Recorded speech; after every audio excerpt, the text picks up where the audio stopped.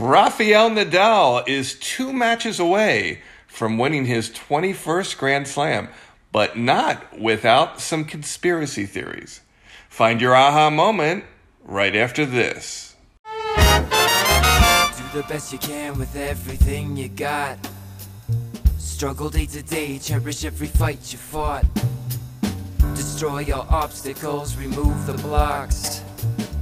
Got to stand strong, can you do it, break through, can you move on wherever you... Welcome back to Find Your Aha Moment. I'm your host, Brian Lutz of Backhand City.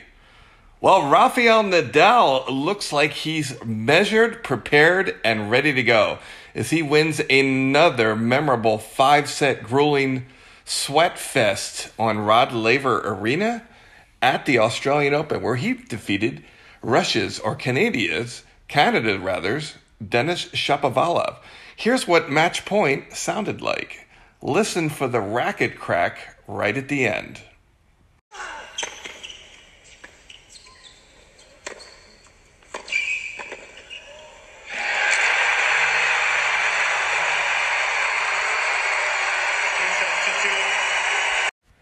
Of course, that was the sound of Denis Shapovalov's racket smacking the court with his emotional frustration at the end of a grueling 5-set match. Now, this has been a topic on the tour for a while of just managing the time on these medical timeouts and bathroom breaks. It was oppressively hot, so Nadal did go to change his shirt a couple times. He did have some stomach issues, so he had a medical timeout. So some of these things got stacked on top of each other. And, Shapovalov does have some really good points. And in fact, he goes on about this very thoughtfully during his press conference. Take a listen. I think I misspoke when I said that he's corrupt or whatever. I said, it's definitely emotional, but I do stand by my side. I think it's unfair, how much Rafa's getting away with. I mean, I'm completely ready to play, and the clock is ticking.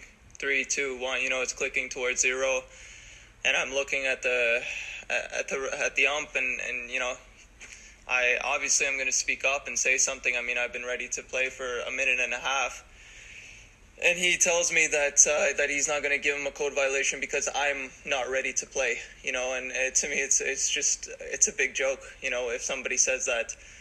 And then after the 4 sets, the guy goes. And for the same thing, last year I wasn't allowed to take a toilet break when I asked for a medical. He had already taken 2 medicals. He was getting medically evaluated. That's what the ump said after the 4 set, getting medically evaluated.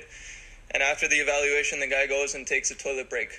And it's just like, where's the line, where are you going to step on the players and say, okay, And again, I respect everything that Rafa's done, and I think he's an unbelievable player. But, there's got to be some boundaries, some rules set, and it's so frustrating as a player. You feel like you're not just playing against the player, you're playing against the umpires, you're playing against, so much more.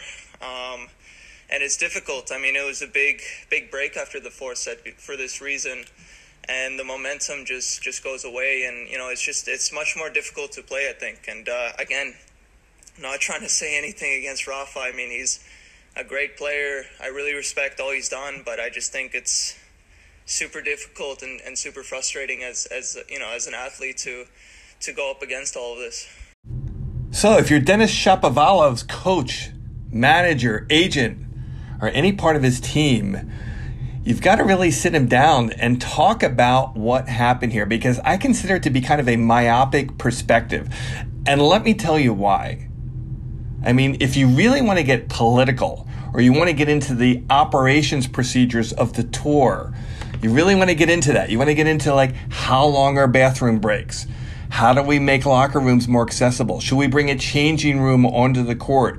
You really think this is the key, Denis Shapovalov, of you getting to the next level? I don't believe so. I believe this kind of emotional, mental unstable victim mentality is going to do you no good but draw some media attention to you that you don't really want. But what I think you should realize is it is what it is. If you want to win a major, you're going to have to go through the big three. And this is all the things that come with it. You're right. There's favoritism. You're right. These guys sell a lot of tickets. They've won a lot of big tournaments. They're very important. And quite frankly, they might be more important than you until you win multiple majors. But right now, you got to win one, and overcoming delays in clothing, extra time on the clock, him tallying off, the umpire not starting the shot clock the same time he does you are all part of the challenge. It's not going to go away. In fact, getting distracted by all the politics and the standard operating procedures of the tour and its inconsistencies are going to do you no good as a tennis player. So things were continuing to get exciting for some of the Australians in the doubles quarterfinals as Nick Kyrgios and his partner are making a dent in the doubles draw. Here's the final point of their semifinal action on an outside court at the Australian Open.